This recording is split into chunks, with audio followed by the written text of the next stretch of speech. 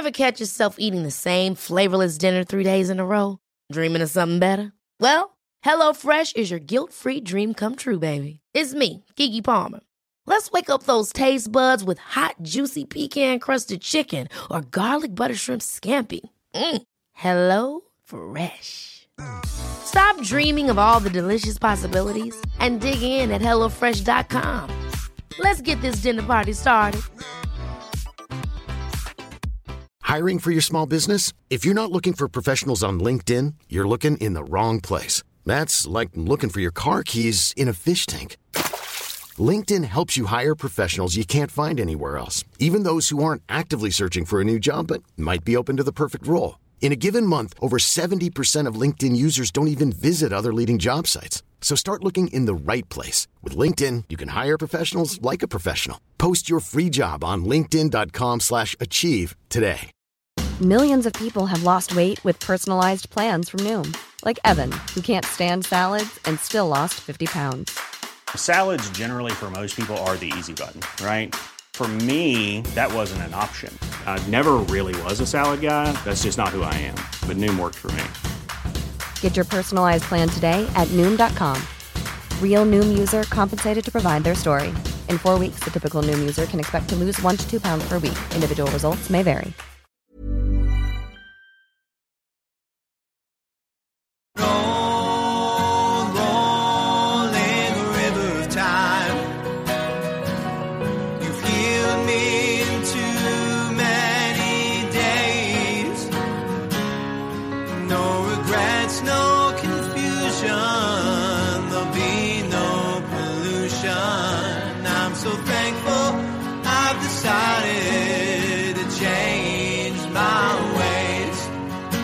Welcome to the Leaving Eden podcast. My name is Gabrielle Hacohen, and I am here with my co-host. Hi, I'm Sadie Carpenter.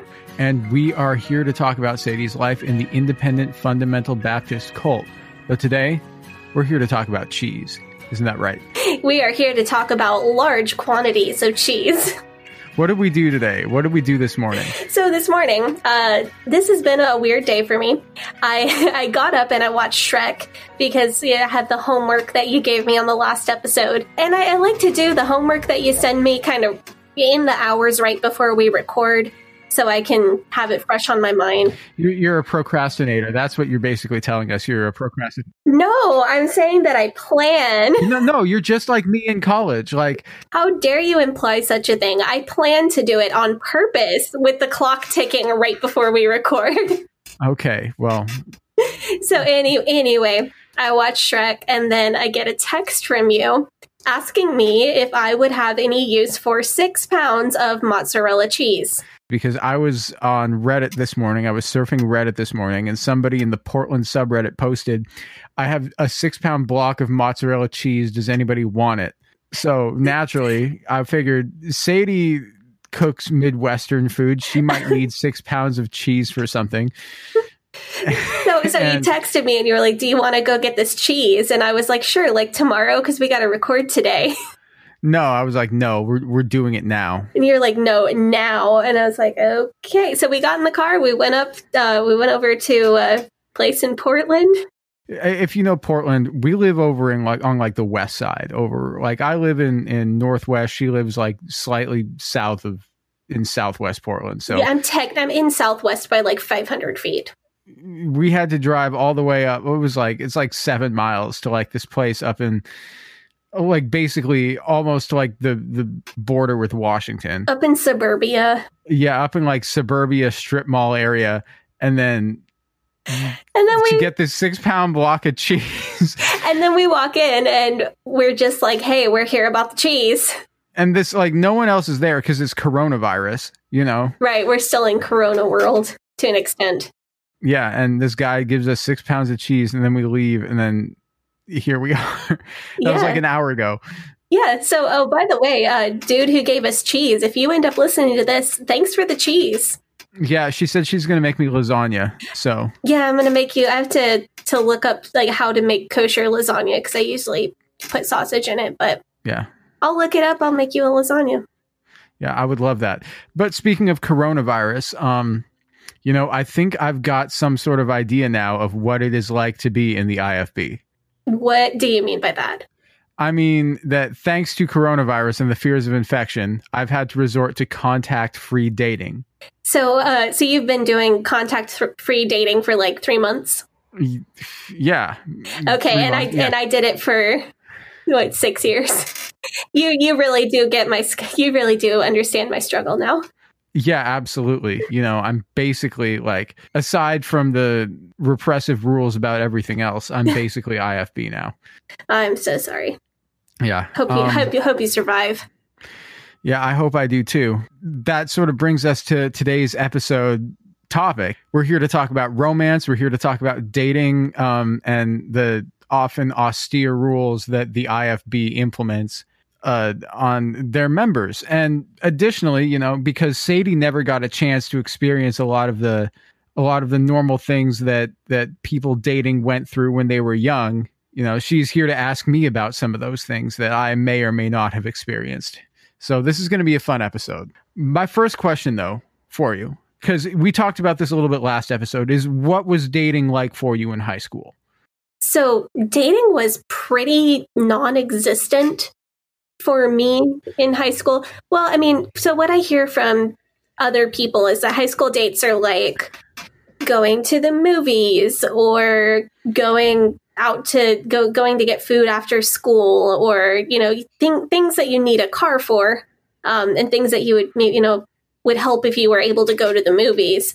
So normal high school dating things aren't things that we did anyway, but generally IFB congregations, and this is a place where they differ a little bit, but generally dating when you're still in high school isn't forbidden, but it's really highly discouraged until you get to college. So I wasn't allowed to formally date anybody until I went to college. I did really casually date somebody, and I'm going to call him Richard for the podcast, when I was in high school, but it wasn't super official, and it was also long distance. And what you said, you mentioned this last episode that you were 16 and he was like 20 or something. He was 19, 20. Yeah, I was 16 and I think he had just turned 20. It's a little hazy now that it's been so long, but I think I was 16 coming up on 17. Like, and even if you went on dates with somebody or if you went out with somebody, it was always chaperoned. Right. So so Richard and also my first serious boyfriend in college, both of those guys, we literally never touched, never held hands, never kissed, nothing. So instead of having, since I was really discouraged from having boyfriends at all, what we did almost universally to the IFB experience, what we did have was like camp and youth conference crushes. So I did go to summer camp, so I do know what it's like to have a camp crush, because and that is a spicy meatball right there. Yeah. Yeah. Was it like a big deal emotionally for you? Like it just felt very big? Oh, absolutely. Especially when you're at camp. You know, I would go to camp for like 2 weeks in the summer, and it would be like, figure out who it's going to be. And that's like, you got to do that within like the first 24 hours. And then you got to like plot out your steps, because there's like a very specific number of days that you've got. Right. It's a high pressure. And there's specific events. So you've got to make it count. Like, yeah. And you definitely don't want to have figure out halfway through camp that you've got the wrong camp crush. That would suck. So I went on quite a few out-of-town trips every year, usually 2 and sometimes even 3 major conferences at First Baptist of Hammond. And then I also went to Christian sleepaway camp in the summer for a week, which is, if you've ever seen the movie or the documentary Jesus Camp, have you seen that? I have seen Jesus Camp. It was exactly like that. Wow. So you went to actual like Jesus Camp. I went to real deal. It was a different campground, but almost exactly like that, just with IFB rules as well. Wow. That movie was creepy. So I'll tell you, Jesus Camp is the one documentary about cults or IFB or high pressure group behavior. I've seen a lot of documentaries about things in this realm. Jesus Camp is the only one I have not been able to make it through. That and like I watched Waco and I was fine. I've watched all of the 2020 coverage of First Baptist Church in Hammond. I've watched multiple documentaries about the specific group I grew up in and other cults and high pressure. I've watched it all. I've watched Leah Remini's wonderful Scientology series, Jesus Camp. That is the one I couldn't do. So Jesus Camp is actually just like 100% real. Oh, yeah, absolutely. I mean, everything that I saw, I think I saw about half of it before I gave up. Okay, wow. But it's that plus IFB rules. So that plus the long dresses and the no touching and the preaching that's more, being screamed at. Though the nice thing about camp, though, is that my parents either weren't with me or if we were at one of those big conferences, they were busy. So that was I had a little bit more independence. So you could go meet some boys. So I could go meet some boys and sit across from each other at folding tables on folding chairs and eat camp food or conference food. Yeah, try to get I didn't have a phone. You're making me sweat right now. I know, it's spicy. Not the food, of course. The food was never spicy. No, the food was made with 6 pounds of mozzarella cheese. So I couldn't get a phone number because I didn't have a phone, and I couldn't get a Facebook or Instagram because I didn't have Facebook or Instagram. So I would get people's email addresses, and then you'd try to strike up a relationship. Professional. Yeah, quite. You get you get your LinkedIn going. So you try to strike up a relationship through email, which for some reason never worked particularly well for me. Although Britney Spears did have that one song, Email My Heart. I don't know that one. Okay, well, you'll have to listen to it at some point. I'm sure I'll get there. You're like flirting hard with these boys at this conference crush, right? So you're emailing back and forth. Yeah, talking about Jesus and asking asking all the important questions like, are you going to be a pastor or an assistant pastor? Ooh, assistant pastor is that's like a no-go. You need a boy with ambition.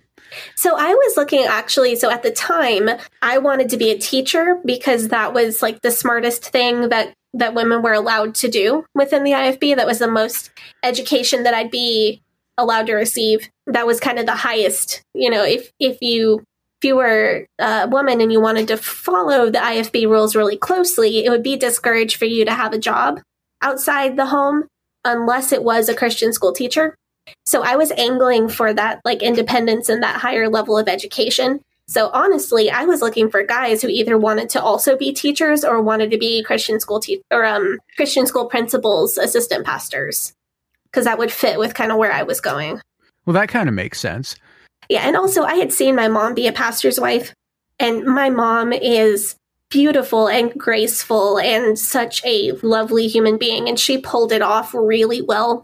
But I had seen everything that she had done behind the scenes and how hard that particular position is. No, I did not want that for myself. It takes a toll on somebody. So yeah, I was out flirting with all the assistant pastor boys, though. You find yourself a nice assistant pastor boy. He loves Jesus. And you think he might be sweet on you. So you guys go on a date. What date are you going on? What's going to happen? So the first actually and only dates that I went on during high school, usually a date would be sitting with somebody in church at one of these conferences. And it was really a thing. You'd go, you'd find them, you'd sit next to them. If you were cold, they'd give you their suit jacket, which was another big deal. It's like letting your girlfriend wear your Letterman sweatshirt. Yeah, it's the same concept, just translated into Baptist. And then if you were really, really wanting to get spicy, what you might do during that sermon? You might touch legs. No, you wouldn't touch. You might share a Bible, though. Read the verses out of the same one. So my actual first sort of date in high school was the night before the infamous Jack Scott polished shaft sermon. So the polished shaft sermon is something that we're going to get into later. In gory detail, yes. And be prepared. It's a doozy. And disturbing. Oh, I'm sorry.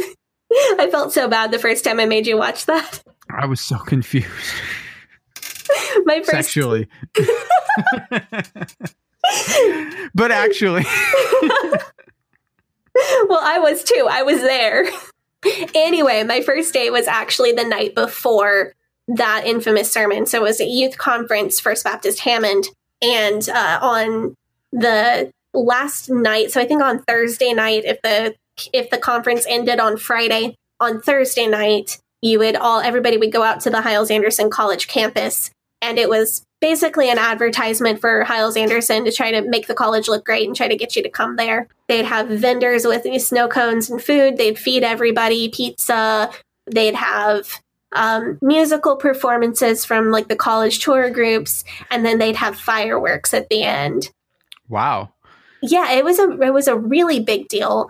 And I went to that kind of event with Richard. And then the next day, we got permission from my dad to sit together in the last session of the conference. And that last session of the conference is when the Paula Schaff sermon went down.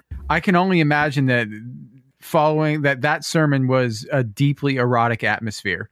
It was really something. I'll talk a little bit more, I think, about my perceptions of it when we talk about Jack Schaap in detail. But I will say I was there for that.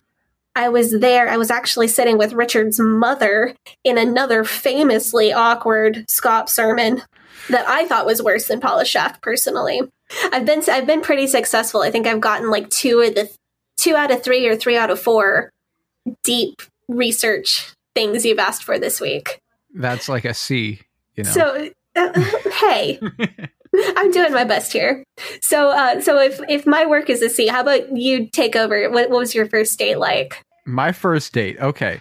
You know what? Okay. So my first date was when I was summer camp.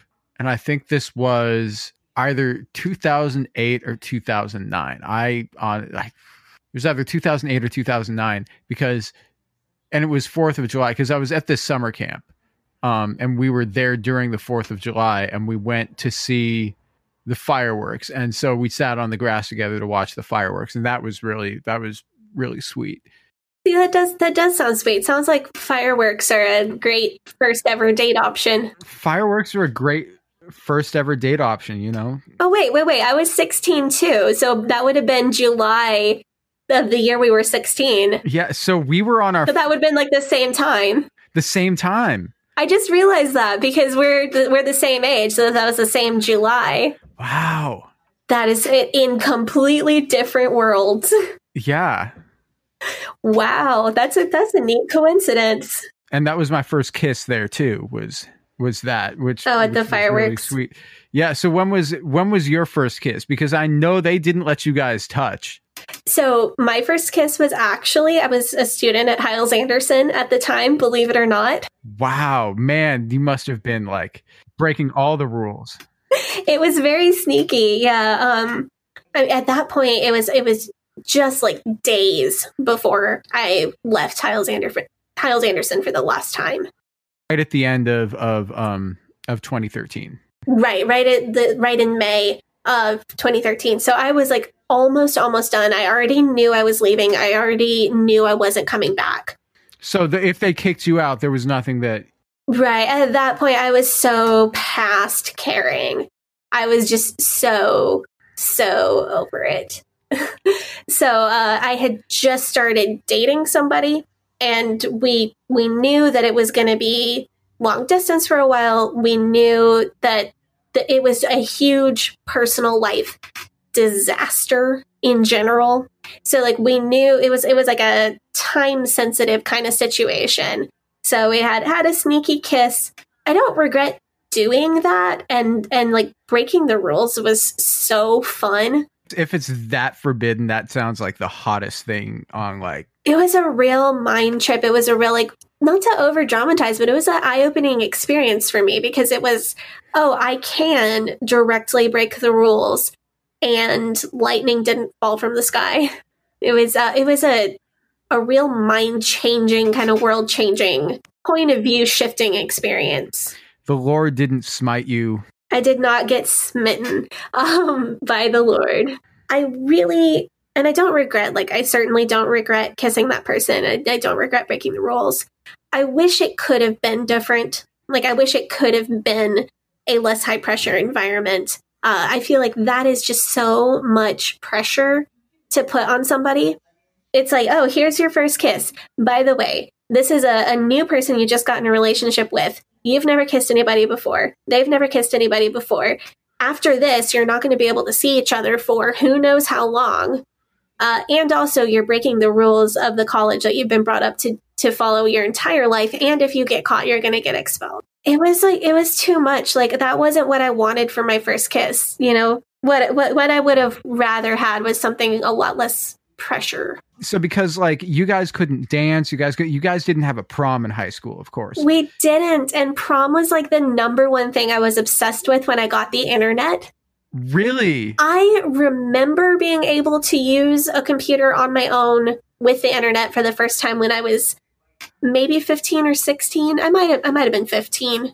And so you were just living vicariously through Right. And my internet access was like pretty monitored, so I couldn't have gotten onto anything extreme, but either nobody noticed that I was reading a lot of like fashion and style, like Teen Vogue and stuff. Either nobody noticed that I was reading that, or nobody cared and they just decided to let it slide. The thing I wanted to read about more than anything else was prom.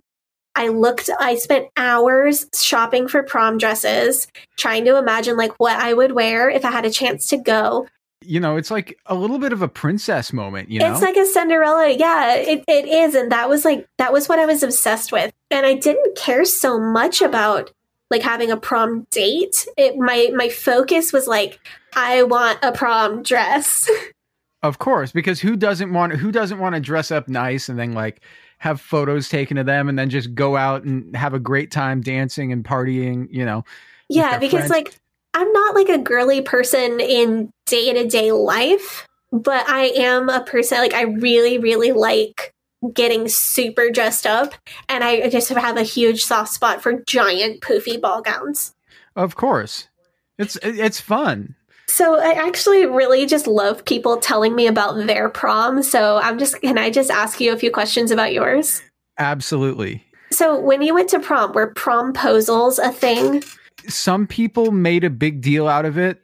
I didn't hear people calling it a promposal. Like at this time, this was like 2011, right? So I graduated high school in 2011. So my prom was in May of 2011. At this time, smartphones weren't as ubiquitous. Like a lot of people had them, but not everyone did. And Instagram wasn't invented yet. Most people weren't on Twitter. And so like if something was going to happen, it was going to happen on Facebook. So if like something was going to go viral, it would get shared a bunch of times on Facebook. But this was also when Facebook felt a bit more private. So like people making the big deal about promposals to go viral on social media wasn't really a thing.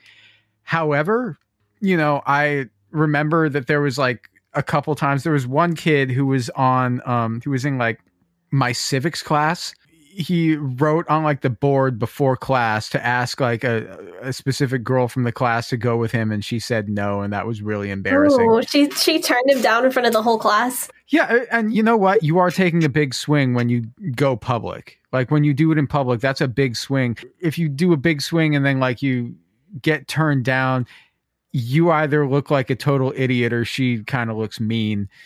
And that's not really a good look for anybody. See, that's exactly what I was saying. High pressure situations, not as fun as you think. Yeah, the girl that I went with I was on the mock trial team with her. See, I was on the mock trial team because I was a big nerd. I am so not surprised to find out that you were on the mock trial team. So this girl, I'm going to call her Shayna. Her dad was Israeli and she was on the mock trial team with me. And when it came time for like prom season, which, you know, second semester of senior year, mock trial our team had basically, I think this was like late February, early March. Our team had just come second place in state, which was like a big deal. So emotions were flying pretty high.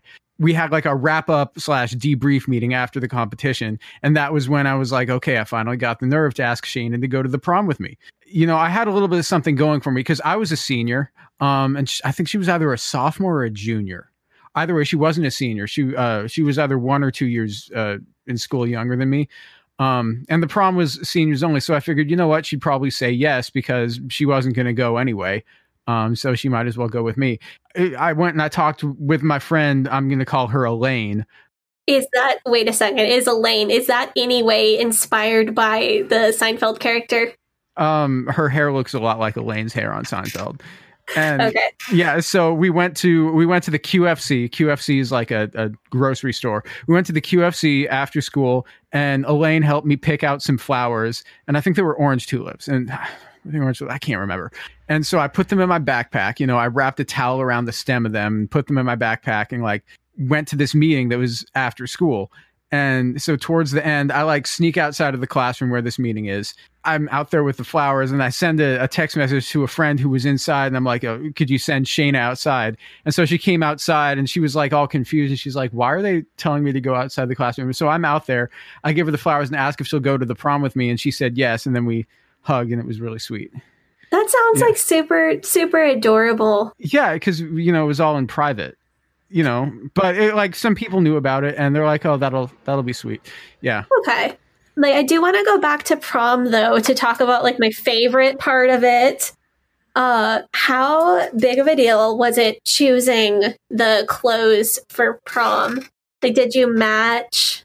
No, we didn't match, because I felt like matching would have been too, would have looked too chopped. I don't know. Like, I feel like matching would have been good if you were like a couple, and we weren't like. Yeah, you weren't like dating or whatever. So she went with her friends to pick a dress, but also like I didn't get to see the dress until the day of, right? So it was almost like going to shopping for a wedding dress. So because I was performing in singing groups in high school. I was all in choir and stuff, doing music. Yeah.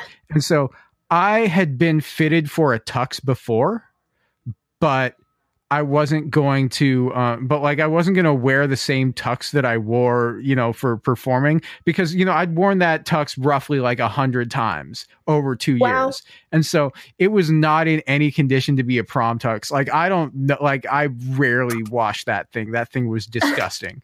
Oh, wow. Yeah. Like, imagine like 2 years of teenage boy, like stank. Oh my goodness. My mom took me to the Mr. Formal to rent a tux. And the tux was black, but it had a gray vest and a gray bow tie. Most importantly, I wore my Rush 2112 t-shirt under my tuxedo shirt. So like, that's great. We get to, because we're all meeting up, because we've got a limo, like me and her, and I think 6 or so of our other friends, or 7 or 8 or so of our other friends. We were meeting up at one of our friends' house, and then we all got a limo together, and then we were going to all go together. And so like, I get there. I think she was the last to arrive. No, I know she was the last to arrive. She comes in, and like, she has this wine colored dress, and I am so nervous, but she looked like she looked gorgeous. Like, in my 18-year-old mind, I was like, she is like the most beautiful thing in the entire world. And that was really incredible. That was just a fun experience. It sounds like a movie, dude. You know what? It didn't feel like a movie. I did make spaghetti sauce though. We had like a potluck dinner at my friend's house. So you all meet up at your friend's house. Yeah, we all met up at my friend's house. You get in a limo. And we get in the limo, and then we drive around town a bit, and then we go to the dance. And the dance is like upstairs in like one of these warehouse buildings. I think it was somewhere in Northwest Portland. Oh, really? They didn't have it like in the school gym, like in the movies. No. It was like at an actual venue. Did you go to public school? Yeah, I went to. So they like the school paid for having an outside venue. Yeah, but we had to buy tickets. Oh, okay. So we had to buy tickets, and I think the tickets were like $22 each. I don't remember how much the limo cost. Yeah, I was going to ask about that, because by the time my brother went to prom, I remember his tickets being expensive. Like, so my youngest brother is 4 years younger than us. We got out when he was about 16, so he got to do the last couple years at a Christian high school, but not IFB in any way. But so you didn't have to pay, because he was talking about tickets being like $75 or something. No, they weren't that much. They were like $22, I want to say. Maybe it's because there were more students going that the price per head wasn't so high. Yeah, that's possible. I don't know why this matters to me, except for the fact that I'm just fascinated by prom. Yeah. So you get there, and did your prom have a theme? Yes, it did. I think it was A Night to Remember. So it was like Titanic themed. And I think that I remember that we slow danced to My Heart Will Go On by Celine Dion, which is one of the greatest songs ever. I can get with that. So other than My Heart Will Go On, what else was on the DJ list? Well, it was 2011. So they played Dynamite by Tayo Cruz. I remember that song specifically. I heard that song a lot. There was also like a lot of Lady Gaga, because after all it was 2011. And that was also like the year after Michael Jackson had died, or like less than 2 years after Michael Jackson had died. So the playlist was very MJ heavy. And I got to like very poorly moonwalk, and I don't think that really impressed anybody, but I tried and I wasn't very good at it. So was that moonwalk in any way inspired by like the movie trope of somebody dumping indiscriminate amounts of alcohol in the punch? Was that a thing? No, because I think that if you were cool, you got to drink beforehand. And yeah, because I think we had wine with dinner. And then afterwards, we all went to my friend, I'm going to call her Samantha. We went to my friend Samantha's house, and we all stayed there overnight afterwards, and we had champagne there, which was... See, that sounds like so moderate, because what I've seen portrayed in movies, like I'm specifically thinking about, I watched the Hulu series 11/22/63. I haven't seen that. It's okay. The book is way better. I'll loan you the book. But the high school prom in that series, some boys just come by with flasks and they just pour. It's like one dude has gin and one dude has vodka and one dude has brandy, and they don't think about how this is going to mix. They just dump all of whatever they have in the punch. That sounds vile. But that sounds like some stuff we would have drank in high school, though. We had zero taste. Yeah, it also sounds like a high schooler's idea of a good idea. It also sounds like something that would really mess you up faster than you think it will if you're a kid and you're not used to drinking. People were maybe a bit more conscientious than that. And also, like, they low-key searched us on the way in to be like, oh, do you have alcohol on you? And we're like, no. I think I might have gotten patted down, but I don't think so. But I know that girls probably stored booze in their boobs in their dress. So yeah, or in the little purse or whatever. Yeah. I mean, I don't know. I don't know about that. I can't remember that specifically. I can't remember if they searched us at all. Yeah. Well, that sounds like, so it sounds like to me it was almost like the real life version of what they show in movies. Like, it wasn't the same, but it was like the good real life version of that. I really enjoyed myself. I had a good time. And I think most or all of my friends did too. Well, that sounds really sweet. What we had, so I didn't have that in high school. What I had in college that was similar to prom is called the Valentine Banquet. The Valentine Banquet. That sounds fun. I'm going to tell you about it like in just a second. But I think we are going to talk a little bit about college dating first. What was dating for you like in college? We read some of the dating rules for Hyles-Anderson College earlier in the podcast, yeah. And there were, in addition to those rules, lots of people have probably heard of the book I Kissed Dating Goodbye. I haven't heard of this book, but really, please tell me about it. So it is a book. It was written by a guy who was 21 at the time. Josh Harris is his name. Wait, a 21-year-old wrote a book on dating? Already, that's a red flag, right? Well, he wasn't married. He also was like not engaged, not married, and had very little personal experience either. This sounds like an incel's guide to women. Like, it's not that far off from that concept. So Josh Harris was he's actually from Portland. And I think he still lives in the area. I really want to talk to him. Is he still fundamentalist? No, and that's where this becomes like an interesting story. So I Kissed Dating Goodbye is a courtship manual. And it talks about basically his premise at the time that he wrote this when he was 21 was that dating is just practicing heartbreak. So you date and then you break up and your heart's broken, and you date and then you break up and then your heart's broken. So his premise at the time he wrote the book was that dating multiple people it's like practicing divorce. So when you do get married, you're going to do what you've practiced. You're going to be happy for a while and then you're going to break up. That doesn't make any sense, but okay. Well, that's what he thought was the smartest thing. Like having been raised, evangelical and being 21, 21-year-old people are notorious, yes, for thinking they know everything and not having a great grasp on reality. So he wrote this book and it revived the courtship movement in the United States. Literally this. So when did he write this book? When did this come out? Oh, you know what? I don't know. Let me check so I don't get it wrong. So it was published in January of 1997. And this book influenced, there were people doing courtship in the United States before this book came out, but this made it really popular. And this book also was in a large part responsible for the popularity of purity rings when I was in high school, when I was in college. I've heard of purity rings. I had one. It was a silver, my parents got it for me. It wasn't a big like ceremonial thing or anything. My parents are pretty chill. It wasn't a big like ceremony. They didn't make me sign a pledge or anything, but they did get me a purity ring when I was 15 or 16. It was a silver ring with a purple stone, an amethyst stone in the shape of a heart. That sounds pretty. I thought it was really pretty. I still have it. I wore it every day from when I got it until I was probably around the time I left Hyles Anderson. What finger did it go on?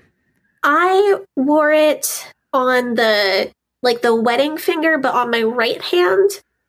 Lots of people that wear purity rings wear it on the third finger of their left hand, where their wedding ring will eventually go. The doctrine behind that gets a little fuzzy. In practice, what it boils down to is the idea that you are already married to your future spouse before even you meet them or before you get married to them. So the idea is that once you're married, that person has some degree of ownership over your body. And it's not particularly sexist. It's actually both ways. It's, the husband owns part of the wife and the wife owns part of the husband. So the idea is that anything you do before you're married is still cheating on your future spouse who you haven't met yet. So that's very Calvinist predestination. Yes, from people who are anti-Calvinist, it is rather Calvinistic. Yeah. So the dating manual, however, that I was a lot more familiar with was by Jack Schaap again. The man who really enjoys polishing his shaft. I'm sure he does now. He's in jail. Specifically, he's in jail for a violation of the Mann Act. And he looks like he's going to be in jail for quite a while longer. We will eventually tell you why this is a source of personal joy for me. Anyway, polished shaft man, sex criminal Jack Schaap, wrote a book called Dating with a Purpose. And everybody read it. I read it probably 10 times as a teenager, early college student. Man, all I wanted to do when I was a teenager, all I wanted to do was go to Hyles Anderson, do Hyles Anderson approved dating, not hold hands, not kiss, just meet a boy and get married. That was like the dream, man. So reading this book is like a fantasy for you. Right. Like I would read this over fiction. And that's, I told you I did find a copy of Dating with a Purpose on Amazon, and it was really inexpensive. So I went ahead and bought it, which I'm just thrilled to have that for archival purposes. So what sort of stuff is in it? Well, it's not here, and I want you to know this is what I can remember off the top of my head. At some point, we'll go into greater detail. We'll do a dramatic reading. Yeah. So Dating with a Purpose, otherwise known as Dating with a Porpoise, because that's just what we called it. We thought it was funny. I don't know. You make puns because you can't make dirty jokes. Yes, very much. So here's some advice from Dating with a Purpose. Purpose. So force of habit. Yes. So number one is keep your weight down to attract a man. from what you've told me, the sin of lust is one that is like lambasted. Like, lusting after somebody is highly, highly, highly frowned upon. Like, unless you're literally on your wedding day. And even if it's like on your wedding day, but like you haven't had the blessing yet, you haven't said I do yet, lusting after somebody is still a sin. Yeah. Shouldn't it be that, like, if you're pursuing a woman with the intention of marrying her, then under no circumstances should it be done from the point of view of sexual attraction? Yeah, that's what's preached. Then how does telling women to keep their weight down to attract a man make any sense? Or is this just one of those situations where they're like, yeah, well, men are inherently sinful and it's women's job to have to deal with that? That's it exactly. It's the idea of like, in a perfect world or in a sinless world, none attraction wouldn't matter in any of this, or lust wouldn't factor in. But because men are completely helpless at the hands of their instincts and their visual cues that control men, it's like men are controlled by that, and it's not their fault in the IFB world. So women who are not controlled visually, it is women's job to manage and lead men into good behavior. Well, that's sexist. Yeah, I mean, so is the next piece of advice, which is don't wear colored stockings. Why? Are colored stockings not attractive? It was an analogy to try to say don't dress with the trends. Scott mentions a friend of his who almost broke up with his future wife because she was the first person in her friend group to jump on the trend of wearing like bright colored hose. Really? Yeah. I mean, that's an analogy that's in the book. I can't prove whether it's, actually happened or not. That strange. That's a weirdly high bar, and also just like a bizarre preference and a really draconian punishment. So I think what you would want to understand is that a lot of these are Scott's personal preferences, because he was, by the time he wrote this book, he was in line to become the next pastor of First Baptist Church. Hyles still was the pastor at the time, but he knew that he was being picked. He knew that he was going to be next in line. So he tells you that, wear this and don't wear this. And he's enforcing his own preferences. I mean, that's the common theory. Obviously, there's no way to prove what's going on in someone's heart. But the common theory is that he chooses to tell people what to wear in a way that's going to please him and make him, feel good, or make him like what he sees walking around the halls of the college. And again, there's no way to prove that, but it's certainly what it looks like to me and to every other person who went to college there. So the other piece of clothing advice we get is to wear shoulder pads. So what is with this obsession with shoulder pads? Like, I don't know. We touched on this last time, and this just seems like such a bizarre fashion trend to just like glom onto and be like, yes, you need to wear if you're a woman, you need to wear shoulder pads. Like, so this is complete speculation, but I'll tell you why I think it's mentioned. So Jack Scott's now ex-wife, Cindy, is a very petite lady. She's maybe, if I had to guess, she's 5'2", maybe a dress size 4, 6. She's very small, very petite naturally. Those Christian womanhood notes that I read you last time, that you had the same shoulder pad discussion about, that class would have been taught by Cindy Scott. And the material for that class would have been directly approved by her husband, Jack Scott. And this book was written by Jack Scott. So it's all going back to him. And I can tell you for sure, we always saw Mrs. Scott in shoulder pads and belts. So she had a really tiny waist. And I think she was, I don't want to say proud or vain, but she definitely knew how to dress for it. That was her look. And that was, I assume, what Scott found attractive. So he encouraged her to play it up. She had almost like a 40s movie star kind of, large shoulder pads, large shiny belt, like a very thick 4-inch kind of belt around her waist. That was her signature look. Apparently that's what he thought was attractive. And I think he encouraged her to push that look on herself and to push it on other people. And that he also pushed it in his book as well. The other main piece of advice in Dating with a Porpoise is the idea that there are 4 stages of dating. So you've got like the first date, and then you've got the I like you phase, and then you've got the I love you phase, and then you get engaged. So the book broke down like what activities are and aren't important, or are and aren't appropriate in each one of those different stages. And it wrote a direct plan for how to date and fall in love, the IFB way. So it became this thing where you followed the plan, you fell in love, you got married, you just followed this book. You don't even have to think about it. No, not at all. You just follow it. It's all written out for you. Date ideas, what pet names are appropriate at what stages, what topics of conversation are appropriate at what stages. It's all in there. So you just kind of follow the plan. The big cultural impact this had at Hyles-Anderson was the whole I like you stage.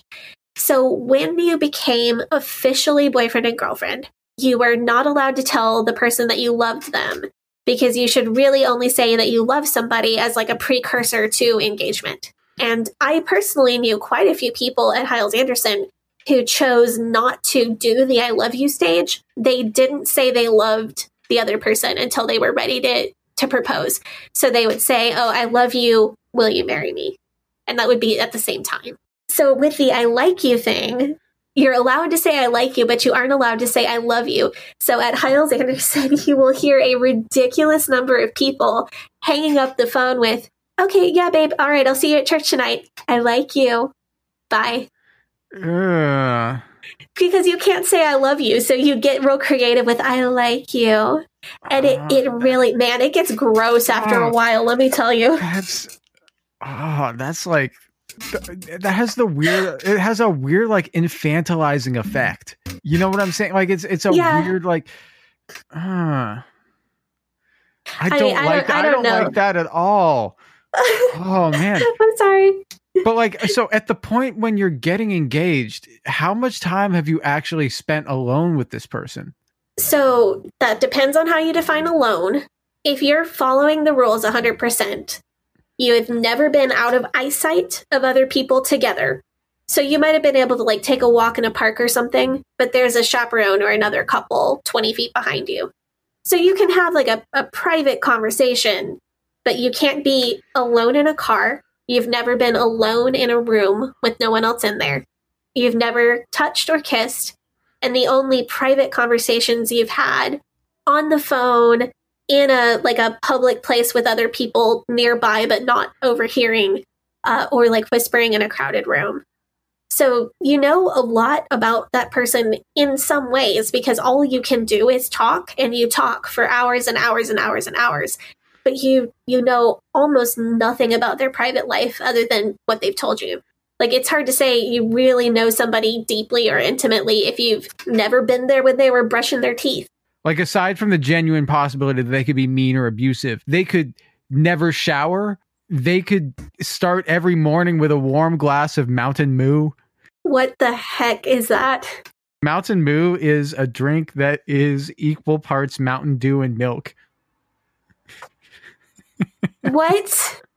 Yeah, I'm sorry. What? I knew a guy in college. That's not a real thing. I knew a guy in college who would drink Mountain Moo. It was like I reject. And he would drink it all the time. And he had me drink it once, and I'm just like, I had like one sip, and I'm like, okay, this is pretty good. And then I tried to drink more, and I'm like, okay, this is the worst thing I've ever had in my entire life. No, I reject the idea that has ever been done in the world. It has absolutely been done, and that cannot be real. I reject your reality and substitute my own. I'm going back to the IFB now that I heard about that. That's what you're going to hell for. I didn't invent it. You drank it. You're culpable. The sin is on you now. Good thing my people don't believe in hell. Oh my gosh. That's so gross. Legitimately, like, they could be the type of person who sleeps in jeans. You just don't know. Yeah, you're absolutely right. And like, so I've known you for like a short time, and you just knocked me out of my chair with whatever grossness that was. But like, imagine if that was somebody that you were engaged to. You get married, you say "I do," and then you go off to your new home together. And they pull the milk and Mountain Dew out of the refrigerator. But no, that's that's a little bit of a. That's a great way to mess with somebody. If you're ever like going out with some, if you ever want to see how much somebody likes you. Actually, I have both of those things in my refrigerator. I should go see what my husband's up to. No, like it's just like how, if I'm ever talking to a girl, if I'm ever on a date or something, I'll tell like a knock knock joke and see if she laughs at it. If she laughs at it, she likes me, because knock knock jokes are terrible. You exposed me to this knowledge. Is this payback for making you watch the Polished Shaft video? Is that what this is? Sure, let's call it that. Okay. So I assume that dating was a little bit different in college for you than it was for me. Can we change the subject from that, please? Yes. Okay. So thank you. It's my freshman year. Okay. It's August of 2011 and I get to campus and we have co-ed dorms, right? Would you maybe go in your dorm room and like one room is all boys and the other room is all girls, but they're all on the same dorm floor? Yeah. So that's what it would be. So you'd have like two people living in the same room, but they wouldn't mix genders. You only had two people in a dorm room? Yeah. Oh, that's so unfair.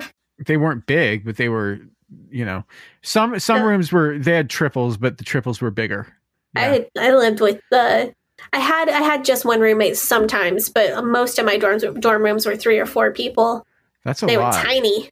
Of course, in this situation, being an 18-year-old boy, I wasn't trying to date anybody seriously. So you weren't looking for a wife to like be your wife when you go out to be a pastor. No, at this point, I was still a music major, and I was like, "I'll write a song for you, baby," and that's my move. But I think second semester of freshman year is when I actually started actually dating somebody, and that only lasted for a couple of months. But yeah, and then But my junior year is when things really get wild, because junior year rolls around and Tinder has been invented and everybody has it. Oh, wow. Yeah.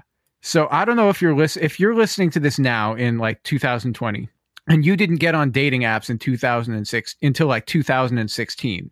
Tinder in 2013 and 2014 on a college campus was something else. It was the wild, wild west. The thing was that because everybody had it. So you could walk into any party.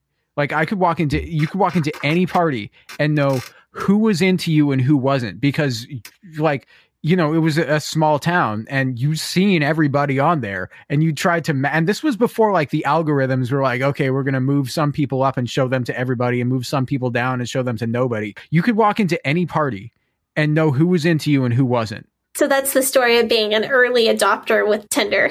Yes. And now, of course, they tried to make it into an actual dating app now. And it's not the same as it before. It was just okay, let's go, It just kind of struck me that's really odd, because we were talking about our first dates, quote unquote, happened probably the same month, most likely, and they're both watching fireworks, and how that is so similar. And then dating in college, it is I'm from a different planet. Oh, yeah. I don't think our experiences could possibly be any more different. It just kind of blew my mind, because 2 years before college, we were having almost the same experience.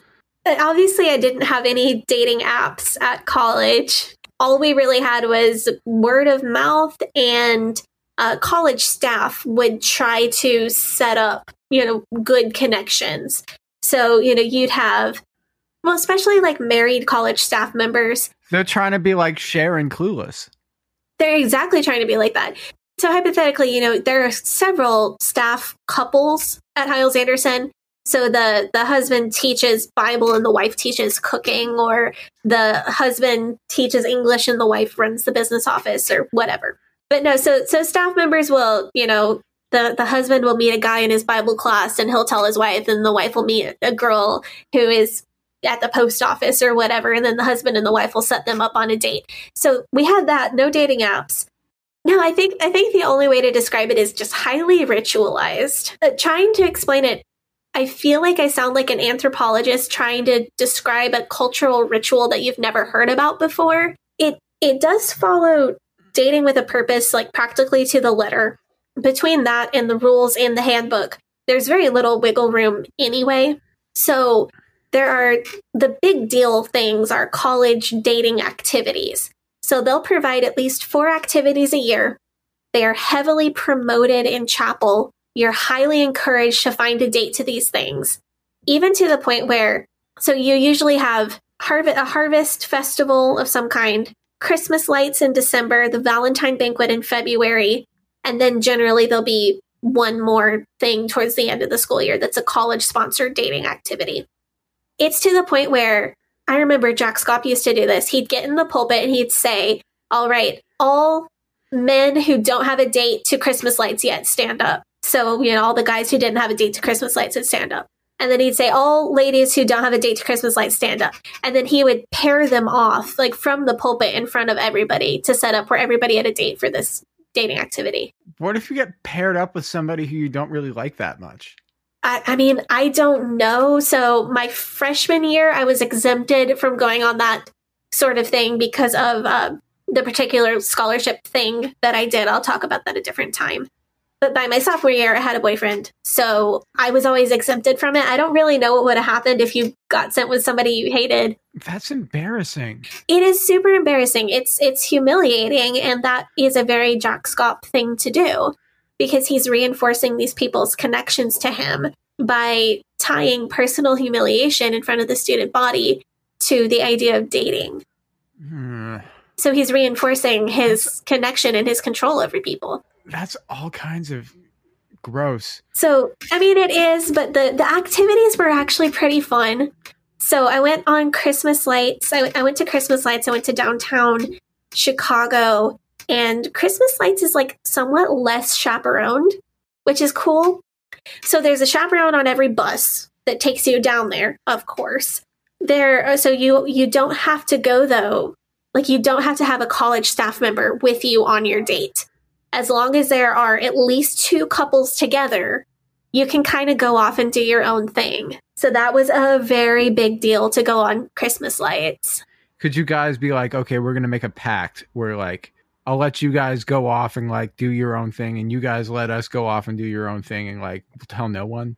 Oh, I'm absolutely sure that many people did that. At the time, I was still on the following rules side of things. So it wasn't me, but I'm 1,000% sure that some people did that. The other like really big activity that is similar to prom was the Valentine banquet. So for Valentine banquet, everybody would wear formal dresses and tuxes or suits, and we'd go to the college dining hall, and the college dining hall would serve us on china instead of on paper plates or plastic or whatever. And you'd have a quote unquote fancy meal at the dining hall.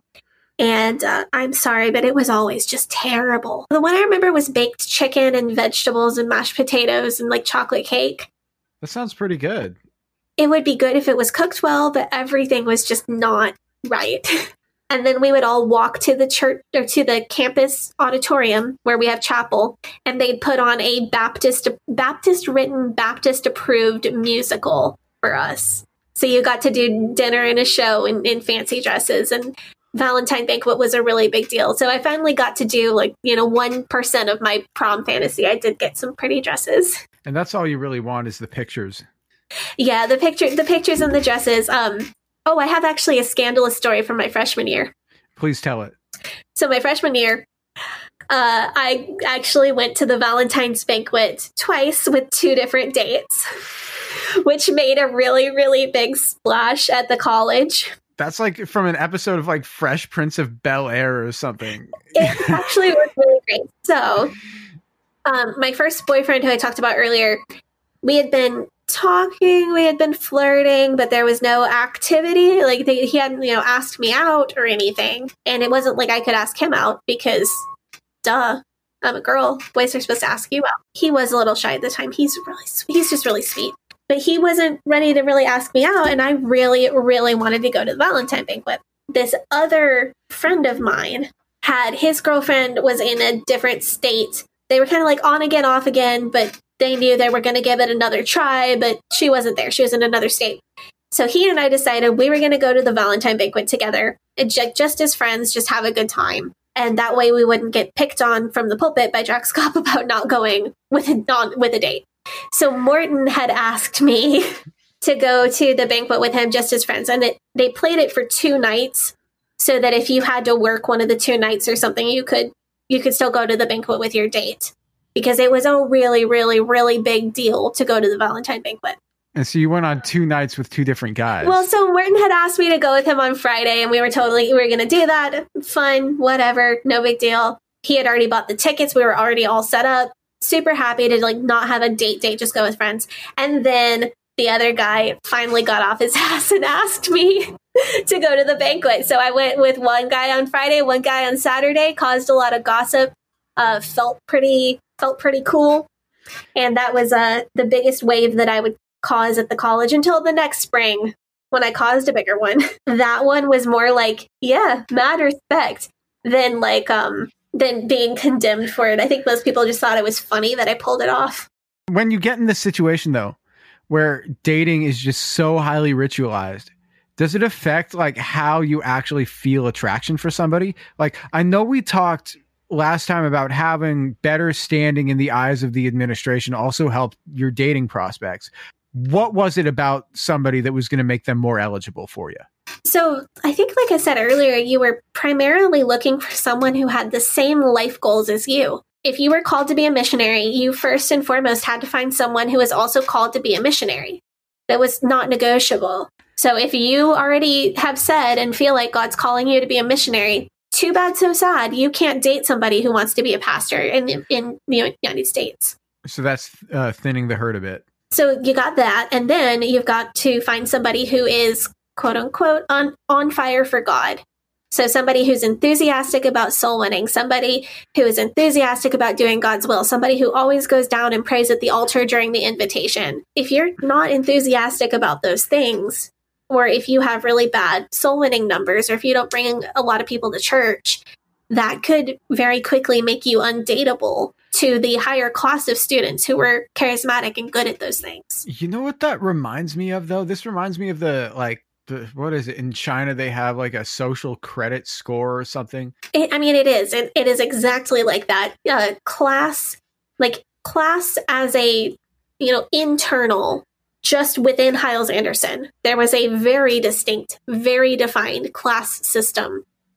And you were to date within your class. And it was very, very unusual for somebody to date somebody outside of that social class that they were in. So how many classes were there? It was the top is your firebrand preacher boys, right? Yeah. So if you have that, and then you have a second group, which is where I would have fallen most of the time at Hyles-Anderson, where you are, you're reasonably following along with everything. You're trying, you're doing a pretty good job of projecting your Christian works to other people. You just don't care enough to go to that level. Or you're like me, I was pretty sold out. Sold out is the word the phrase that they use to describe being 100% in. So I was in that space my freshman year, but I didn't fall in line with the IFB ideas of beauty or fashion. You didn't wear shoulder pads. I didn't. I also wasn't thin enough. Beauty is a cultural thing. The things that are valued as being very physically beautiful at Hyles-Anderson are not the same as they are in other places, and I was not considered pretty. That's got to weigh on you. I don't know. I don't remember it bothering me that badly because I was still in the mindset of God is going to send me the perfect person. Huh. Okay. So I wasn't too in my head about it. It was just a fact of life for me. It gets me down, it would make me sad sometimes, just like anybody else. But I don't think I felt any less pretty then. I don't think I struggled with it any more then than I do now. Just having my bad days of, I just don't feel pretty today. I think it didn't really upset me. But anyway, that kind of put me in a second class of students who were almost primo, but not quite primo. Also, if my dad had a bigger church or been more well-known, that could have bumped me up to that top class. You've got a third class of people who are seen as less intelligent. Sometimes these are people who just did not get a very good education and don't do well in classes. People who are lazy but not rebellious would fall in that category. People who just don't mesh well with the rules at Hyles-Anderson and struggle to keep up with the rules. Yeah, and then you've got the rebellious kids that nobody would want to date except for other rebellious kids. It's a very hard line. I went into Hyles-Anderson like hovering between the first and the second classes and kind of moving around. And then my last semester, I all of a sudden dropped to the bottom. So that was a big thing. And so you were only able to like date the other kids in the rebellious classes. Right. Well, that's the thing. My fall from grace was caused by dating somebody who was also on their way falling from down on the fall from grace. So it was kind of a joint effort. As far as, dating at Hyles-Anderson, you're looking for somebody with the same life goals. You're looking for somebody in the same social class. You're looking for somebody who's a good soul winner. And attraction is way down the list of things that you consider or things that you're supposed to want or consider. You're told over and over, the point of dating is to get married, and the fewer people you date before you find the one, the better. Yeah, attraction's a thing, but you're taught to kind of ignore it or to think of it last. In my own experience, I was always taught that men are visual creatures and women feel attracted or feel attraction when they are provided for and given security. Well, it's the old like 50s saying, men are, what is it? Women are a crock pot, men are a microwave.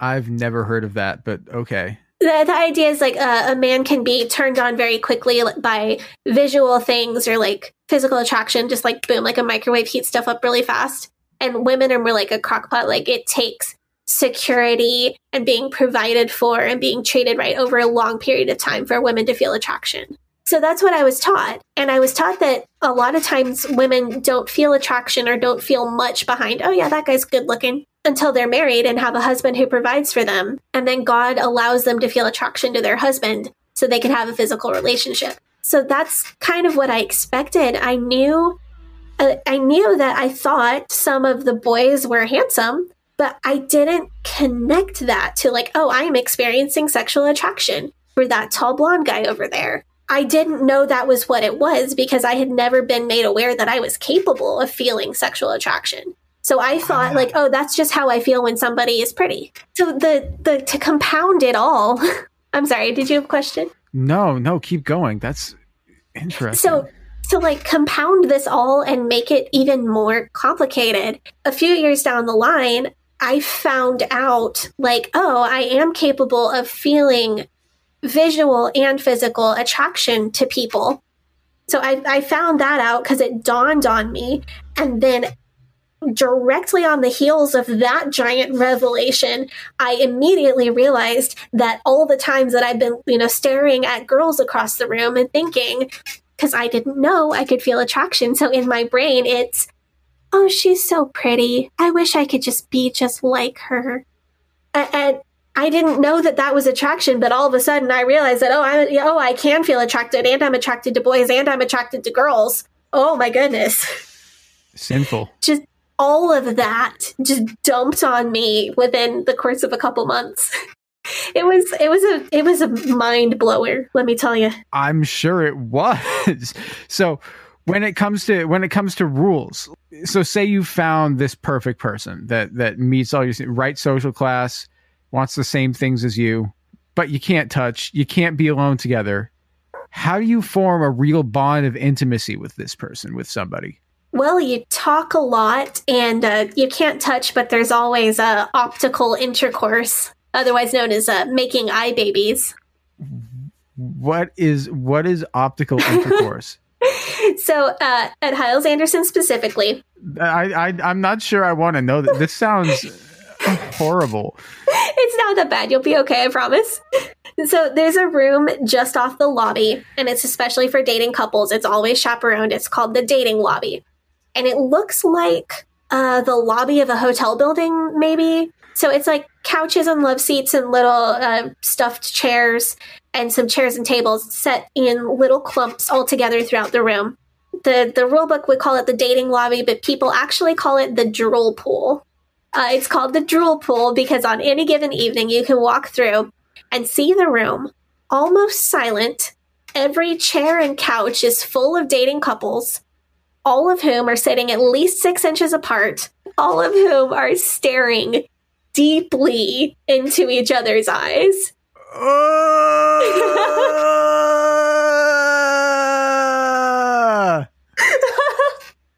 I feel like I'm traumatized. For how long? Hours, dude. Hours. Oh, no. That's so weird. That's so gross. That's worse than what I thought it was going to be. Really? Yes. I mean, they're just sitting there looking at each other. No, but just sitting there staring deeply into each other. Oh, no. So, yeah, you will literally see people like sitting, facing each other, close but not touching. They're staring into each other's eyes with their faces as close as they can get, like without getting yelled at for almost touching. And they're staring in each other's eyes like, I like you. I like you too. I like you. I like you too. And that's what you hear walking through the Stop it. Okay, I'll stop. How are they okay? How is that okay? But giving a isn't. Yeah, I mean that should be clear. Like, you're not touching, you're just grossing out the immediate that's so population. much worse than anything. That's the worst. It's weird for me to hear you have such a reaction to it, because that was normal life for me. No, that's so bad. That's the worst thing that I've ever heard. Really? Oh my goodness. I am now adding to my deep dive internet to-do list. I'm going to try to find you footage from the dating lobby. I'm not sure I want that. Well, so just for the record, at Hyles Anderson, it's usually called iBabies or making iBabies. Other Christian colleges are more of a fan of the optical intercourse term. Optical intercourse. But yeah, that's those are your options, and that's how you date. That sounds like something else, and the thing that it sounds like, I feel like is... That is true. Yeah. That it does sound like something pretty terrifying. Yeah. But it sounds like you're a little more scared of no, man. That's nasty. You guys are freaky.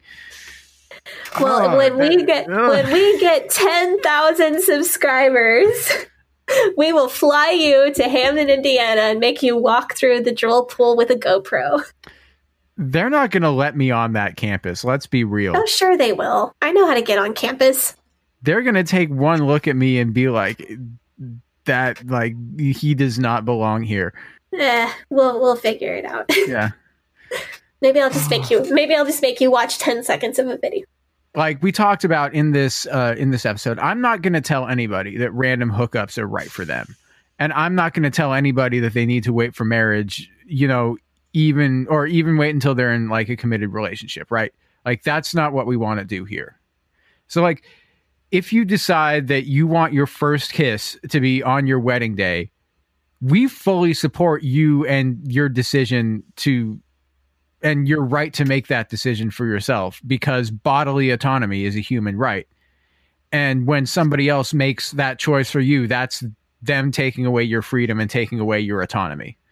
And every person has a right to choose what they want to do and with whom and when, of course, assuming that all parties are consenting and willing.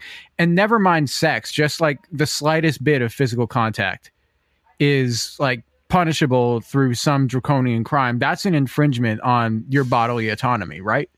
In reference to what we spoke about in the first episode with the bite model, like exercising control over somebody's romantic life is an example of exercising both like behavior control and thought control and emotion control. So I know that like we're joking here about how ridiculous a lot of this stuff is on the podcast, because let's be real, this optical intercourse or iBabies or whatever is pretty ridiculous and super gross. But the reality is that this stuff is far more insidious than just strict rules and trying to find like little loopholes in the rules that'll get you like a little touch here and there. Yeah, I feel like that's what we're always saying is if you feel like God is speaking to you and this is what God wants you to personally do, go for it. If you've just made a decision on your own outside of religious reasons that you want to live your life a certain way, go for it. You're great. That's fine. That's absolutely your right to do that. And nobody can tell you that you can't or that you shouldn't. It is, yeah, but it is also equally not okay for someone else to take control over your behavior to this kind of level. No, it's just wrong. It's just wrong, but at least it's funny. I'm glad you experienced it and not me.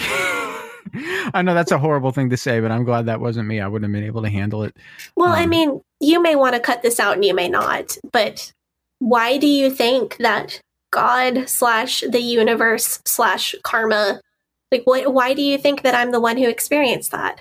Like, don't you think that somewhere either God or whatever, or my own spirit is watching out for me? And, you know, I was able to get through it.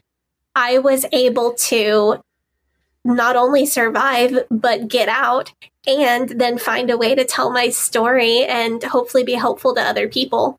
That's quite uplifting for you to say, you know? I think I've just learned to live with it. I wasn't always like this. I was mad. I was hurt. I was destroyed getting out of the IFB. But now I feel like, you can say it's God, you can say it's karma or the universe, you can say that it's the strength of my own spirit, but whatever it was, I'm here, I'm okay, I can talk about it and I can joke about it. And so it turned out okay that I was the one. I'm glad too that I'm the one who experienced it and not you. Yeah, I would not have been able to handle it. And I was, and now here we are laughing about it.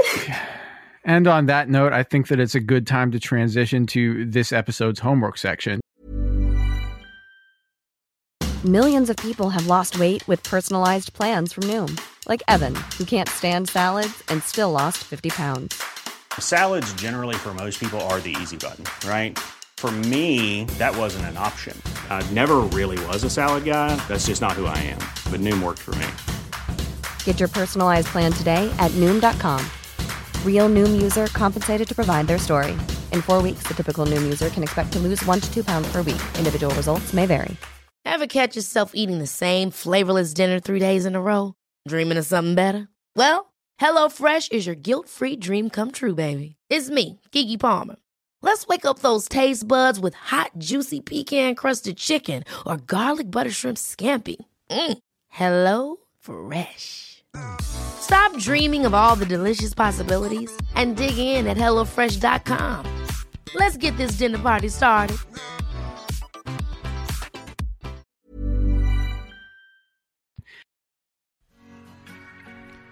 Hey, Gavriel here. If you enjoy the Leaving Eden podcast, head over to our Facebook group, Eden Exodus, where you can talk to other fans, ask us questions, and share memes. That's facebook.com/Eden Exodus. You can join our Patreon at patreon.com/Leaving Eden podcast, and you'll get access to extended and uncensored episodes. You can also support our show by recommending it to your family and your friends. The Leaving Eden podcast is a fully independent podcast, and we really appreciate your support. And now, back to the show. And on that note, I think that it's a good time to transition to this episode's homework section, in which I assign Sadie a piece of pop culture to consume, usually something iconic or ubiquitous that she would have missed out on growing up in a cult for 22 years of her life. And this week, I picked a big one. This episode, I had Sadie watch the classic 2001 DreamWorks animated comedy Shrek. And I think that last episode, we brought up the cultural impact of this movie, at least for me. But like for kids my age, it was huge. It had like the perfect blend of potty humor, like accessible cultural references, and really like heartfelt and wholesome messaging. So I totally believed you when you told me about like the cultural impact of Shrek. But as soon as I started watching it today, which is when I planned and prepared to watch this movie, I immediately experienced that for myself. So you know that my husband is currently working from home. because of coronavirus. So he would come out of the office to get coffee or whatever, and he noticed what I was watching, and he immediately started quoting the movie back to me. Oh, yeah. Like, he's quoting it along with the movie on the screen, and he goes back in the office and does more work, and he comes back out 20 minutes later, and he's like, you know what else has layers? Parfaits have layers. You ever met somebody who didn't like parfaits? And he's just animatedly quoting it back to me. And he wasn't a small child either. Like, when this movie came out, he's a bit older than us. He would have been 14 in 2001. I was like 7 or 8 when this movie came out. I remember I went to go see it in the theaters. It was so funny. I laughed so hard. And I didn't even get half the jokes, right? Because I was a kid, I didn't understand half of the references that they were making to stuff, but it was still funny. So here's a question. Do you think that I thought I saw some Princess Bride references in there. Do you think there were? Oh, I'm sure. There's no way that there weren't Princess Bride references. Like, Lord Farquaad looks a lot like Prince Humperdinck in The Princess Bride. And then also Fiona uses almost the same line asking the priest to, like, hurry up the wedding. Yeah, no, that was totally a reference to that. And I actually just watched the movie again yesterday to catch up on it. The way that they were done was really smart because, like, a lot of the cultural references are heavily fairy tale based. So it's accessible and appropriate for children. But also what was disturbing was the gingerbread man. They waterboarding the gingerbread man. But yeah, Lord Farquaad is like, he's a bad guy. Like, when we're first introduced to him, you know, he's like torturing the gingerbread man. I know. I was almost shocked by that. I was, oh my goodness, that's really sad. Yeah, he's like, eat me. Like, yeah. And I was the buttons, not the gumdrop buttons. So that is one of the other lines that Jonathan quoted to me as well. Yeah. I was surprised by how dark, like, there was definitely some dark stuff in there. Did you see when they were showing Lord Farquaad in that scene when he was sitting in his bed and, like, rewinding the mirror back and forth to show me the princess, show me the princess? They had the bear rug that had the mama bear, like, skinned and made into a rug on his floor. Yeah. That was... Yeah, like, there are a lot of, like, little dark details, and... I did not notice that as a kid, but, like, now I watch it, I'm like, whoa, that's... I kind of feel like I might watch it again tonight while it's still rented. I highly recommend it. It's so, there's so many details. Did you notice, though, like, why this is such a perfect homework for this episode? Like, did you catch what I caught? What are you referring to specifically? Yeah, so right after Shrek rescues Fiona from the dragon, they finally get outside, and she's trying to get him to, like, take off your helmet. I want to see who just rescued me. Yeah. Okay, so he says, "No, I'm not your type." And she comes back, "Of course you are. You're my rescuer." And that goes, like, exactly back to what I was saying about, you know, like, the IFB teaching that women are searching for security. Because she's been told that the guy who rescues her is the guy she's supposed to be in love with. So she just assumes that, like, of course you're my type. Of course, like, you're my rescuer. That's the person I'm supposed to fall in love with. But that was also to do with that she had the curse on her and the... Right, I just felt like her like, naivety and her assumption that everything was going to go exactly the way that she had always been told or always planned that it was going to go. That was echoey of being a young person in the IFB to me. I like this movie. They still had, because there was all sorts of jokes that kids would get, but they also put those jokes in for the parents. You know, like they had the jokes about, oh, Lord Farquaad, maybe he's compensating for something.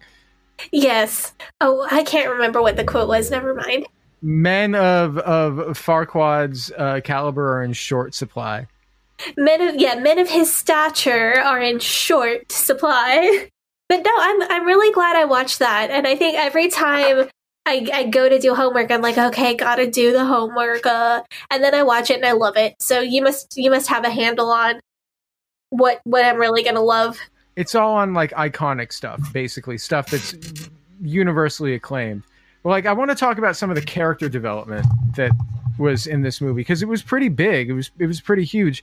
Like, Shrek changes pretty drastically as a character. it has to like make you wonder, like at the beginning of the movie, we get the sense Shrek is just a deeply persecuted person for no other reason than him being big and green. So what does that sort of persecution do to a person? Yeah, and it made him, I think he had just given up. Yeah, he'd totally given up. He had given up on the idea of like, oh, this is just how it is. This is how everybody feels about me. There's no reason for me to try to change it. It's a lost cause. It's better for me to just be by myself where nobody can hurt me. And it's not even about like, oh, I'd given up on romance. He'd given up on the idea of having friends. Because like, what did it take for Shrek to befriend Donkey? Yeah, several instances of life-saving and grand quest having. Yeah, and like at the beginning, basically you tried to scare Donkey away, and Donkey's like, you need some Tic Tacs. Like, your breath stinks. like, I'm not afraid of you. I want to hang out with you. You seem all right. Like, and Shrek's like, really? Like, what's wrong with you? Like, that was that was his reaction. Right, because the assumption is that everybody hates him and everyone is scared of him. Yeah, but not this weird talking donkey that's played by Eddie Murphy. And so, you know, I mean, it just goes to show, like, you know, choose people who choose you and you'll be successful and you'll be happy. But like, what does it take to open up somebody's heart after they've been closed off for so long? I think, you know, just in my experience, it takes a change of heart, because a change of mind is often not enough to really get somebody's actions to change. Just something academic or something that, you know, just logical isn't usually, or I don't think it's usually enough to affect a change that big in somebody. I think it's a change of heart, which is a really different thing. And it was a really sweet thing to see, like, in a kid's movie, portrayed really nicely, I thought. Right, because, you know, it just basically goes to show everyone is deserving of love. And beauty is more than skin deep, even if you're a princess or if you're an ogre or if you're a talking donkey or if you're a dragon. Yeah, and I think I kind of assumed that the beauty is more than skin deep thing was going to be played in this movie. Like, I kind of assumed off the top, like, oh, this is probably where they're going with this. That's a basic theme that you can get in a lot of kids' movies, you know, but it's in this movie did it better than most movies, I think. Yeah, the one part that really got to me, though, so it's the day that was supposed to be Fiona and Lord Farquaad's wedding, and the sun has gone down, so she changed into an ogre, freaked everybody out. He got eaten by the dragon. And she and Shrek finally kiss, and it's supposed to be breaking the curse, right? Like, once you have true love's kiss, the curse is going to break. And you get this image of all these sparklies around Fiona. She's lifted up off the floor, and there's like a magical, it looks like it's going to be like a transformation sequence. Yeah, like in Beauty and the Beast. She's like put back down on the floor, and what went through my mind is, oh no, it changed her back into the princess. That's just a negative. I really thought they were going to turn her back into the beautiful human princess, and I was so disappointed for a minute, and then they proved me wrong, and it was so much better that way. I have to say, though, my favorite couple out of this movie was Donkey and Dragon. Okay, they were cute. The first interaction that they had, I thought Donkey was just flirting with the dragon to, like, save their lives. Right. Dragon has needs, you know. How would you feel to be like, okay, well, you got to be locked up in this tower guarding this princess? Like, you can't go out there and find, like, a handsome man dragon or another lady dragon if that's the way you swing. If that's your deal. You know? Right. Well, I mean, I thought it was really sweet that they had that come back. And I thought the whole relationship between the two of them was just portrayed so cute. Oh yeah, it was sweet. And the lady dragon's lipstick, I loved that. Yeah. I love that little dragon. Yeah, I thought that little touch was just extra adorable. I've seen this movie like probably hundreds of times. And now I've seen it once. Yeah, I'd highly recommend Shrek 2. Shrek 2 was quite good as well. Okay. Well, speaking of homework, I sent you a what I can only refer to as a dossier last week. Oh my God. I started through it. I've read a couple of articles and I started one of the docs. Okay. My best guess is that's about 10 hours worth of material. Does that sound right to you? 10 hours. Yeah, that sounds about right. So what we wanted to do was we wanted to talk about this because we're going to do a 5-episode series, right? Yes. That's going to really go into a lot of the dirty details about the IFB. Not just like, oh, well, this is how they make you dress and this is their rules for dating. Like, this is their history. This is what crimes the people who were in charge committed. This is the abuses that they committed. Yeah, this is specific things that happened. I think the earliest things we're going to talk about are within 5 or 8 years of when I was born. And then the most recent thing we're going to talk about is things that happened in 2013 and things that are ongoing. So we're going to talk about a lot of the biggest scandals in recent history. And things that you continually have a part of now. Right. Things that I either lived through and remember, or things that happened shortly before I was born that it absolutely had a profound influence on the way I was raised. Things that I heard about as a little child. So this is like the framework of my life when it comes to fundy history and fundy scandals. This is like the framework, because these things, the ones that I didn't live through myself in a very personal way, these things shaped the way that the IFB functioned when I was born into it. Right. Yeah. And so like it involves like murder, mind control, extramarital affairs, all this dirty, dirty stuff. 3 Ways with Jesus. 3 Ways with Jesus. Yeah. So like the college that you went to was called Hyles Anderson College, and that was named for this man, Jack Hyles. Yes. Jack, he was the pastor of First Baptist Church of Hammond. And so our episode next week is going to be heavily focused on Jack Hyles. Yeah, so we're gonna start by talking about Jack Hyles, and then we're gonna move on through a couple of related people to lay out this framework, and we're gonna call it the First Family of Fundamentalism series. We're really excited to do this because this is a huge undertaking. Yeah, it's been a lot of research, and I think we didn't want to do it until we felt like we had a decent handle on everything that needed to be said and being as accurate with details as we can. Yeah. Because, like we said like we say at the beginning, if somebody's just a regular person, we've changed their names because we don't want to invade anybody's privacy on this podcast. Again, these are some episodes where we're going to be using real names of people who are public figures. These are we're going to be telling real stories about real people, and we want to be as accurate as we possibly can. Yeah, and so that's why we've got to do all this research, and that's why we're stretching it out into 5 episodes, because glossing over anything would just be a bad decision. It would not be doing justice to the actual seriousness of what's happened here.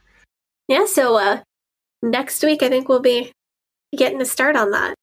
This has been the Leaving Eden podcast. You can follow us on Facebook, Instagram, and Twitter. Facebook and Instagram are Leaving Eden Podcast, and Twitter is at Leaving Eden Pod. I'm Gavriel Hacohen. You can find me on Facebook, Instagram, and Twitter at GAVRIELHACOHEN.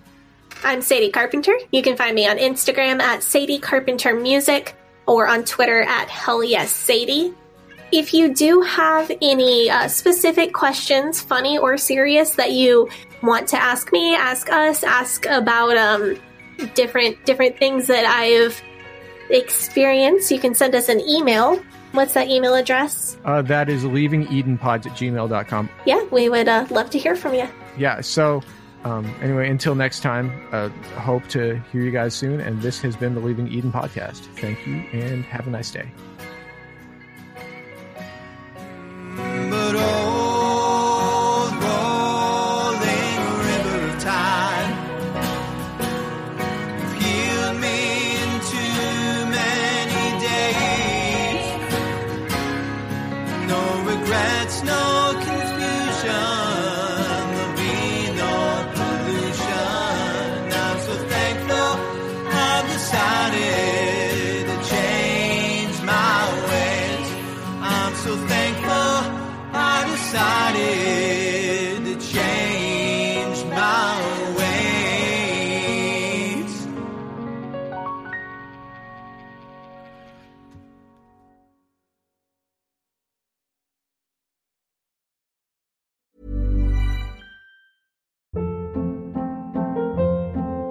Hold up. What was that? Boring. No flavor. That was as bad as those leftovers you ate all week. Keke Palmer here, and it's time to say hello to something fresh and guilt-free. Hello Fresh. Jazz up dinner with pecan-crusted chicken or garlic butter shrimp scampi. Now that's music to my mouth. Hello Fresh. Let's get this dinner party started. Discover all the delicious possibilities at HelloFresh.com.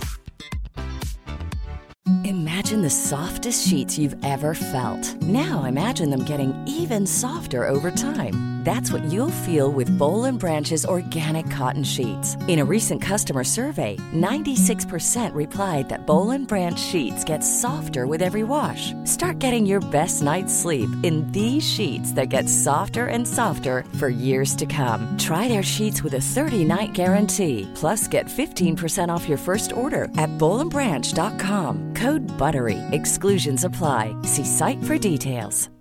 Hi, I'm Daniel, founder of Pretty Litter. Cats and cat owners deserve better than any old-fashioned litter. That's why I teamed up with scientists and veterinarians to create Pretty Litter. Its innovative crystal formula has superior odor control and weighs up to 80% less than clay litter. Pretty Litter even monitors health by changing colors to help detect early signs of potential illness. It's the world's smartest kitty litter. Go to prettylitter.com and use code ACAST for 20% off your first order and a free cat toy. Terms and conditions apply. See site for details.